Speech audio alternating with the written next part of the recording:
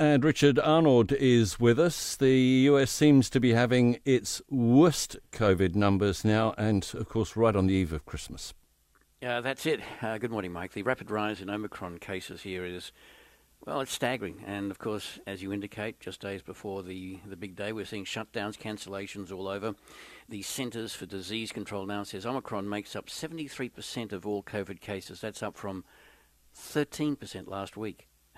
So this is a serious spike in cases of illness caused by the new variant. Here it is being fueled by the fact that still vaccination rates are ridiculously low. While New Zealand has, 90% of adults fully vaccinated, here it is 61.5%.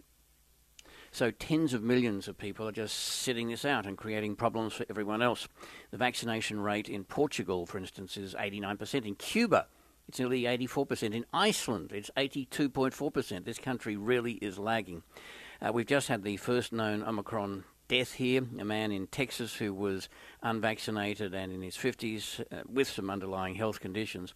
President Biden has just been exposed to COVID as well. One of his staffers who flew with him the other day on Air Force One has just tested positive. The president does not have COVID.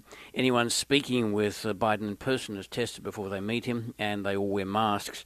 Biden will give another speech on COVID shortly where he will issue a new warning to the unvaccinated that they are at risk of serious illness and possibly death. Trump has been out doing some appearances also with former Fox News host Bill O'Reilly. And Trump was booed when he admitted being vaccinated and having had a booster shot as well. Both the president and I are vaxxed. And did you get the booster? Yes. I got it too. Okay, so... Well, Trump fueled a lot of this vaccine phobia. Anyway, President Biden will announce that 500 million at-home COVID tests will be available for anyone who wants these things for free, but not till January. So after the holiday, people need it now, not next month. He will also announce the redeployment of some military to help in overloaded hospitals here. Even though Omicron might be less severe, it is so contagious that the president's virus expert, Dr. Anthony Fauci, says, We cannot take this lightly at all. So it seems we're back at square one in some respects. As for the cancellations, Los Angeles has just cancelled its in-person New Year's Eve celebration. New York is reviewing theirs again. Washington, D.C. is reinstating their mask mandate just weeks after lifting the thing. On Broadway, shows are shutting down once more. The NHL, the Hockey League, is cancelling games till sometime in January, maybe.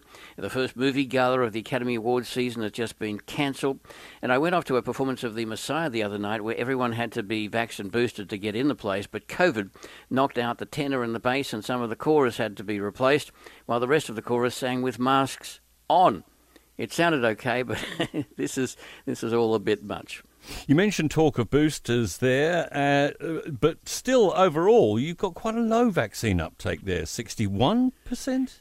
Yeah, it's absurdly low. I think there's no developed country on the planet which ranks lower than the US on these counts. Richard Arnold is our correspondent in the United States. It's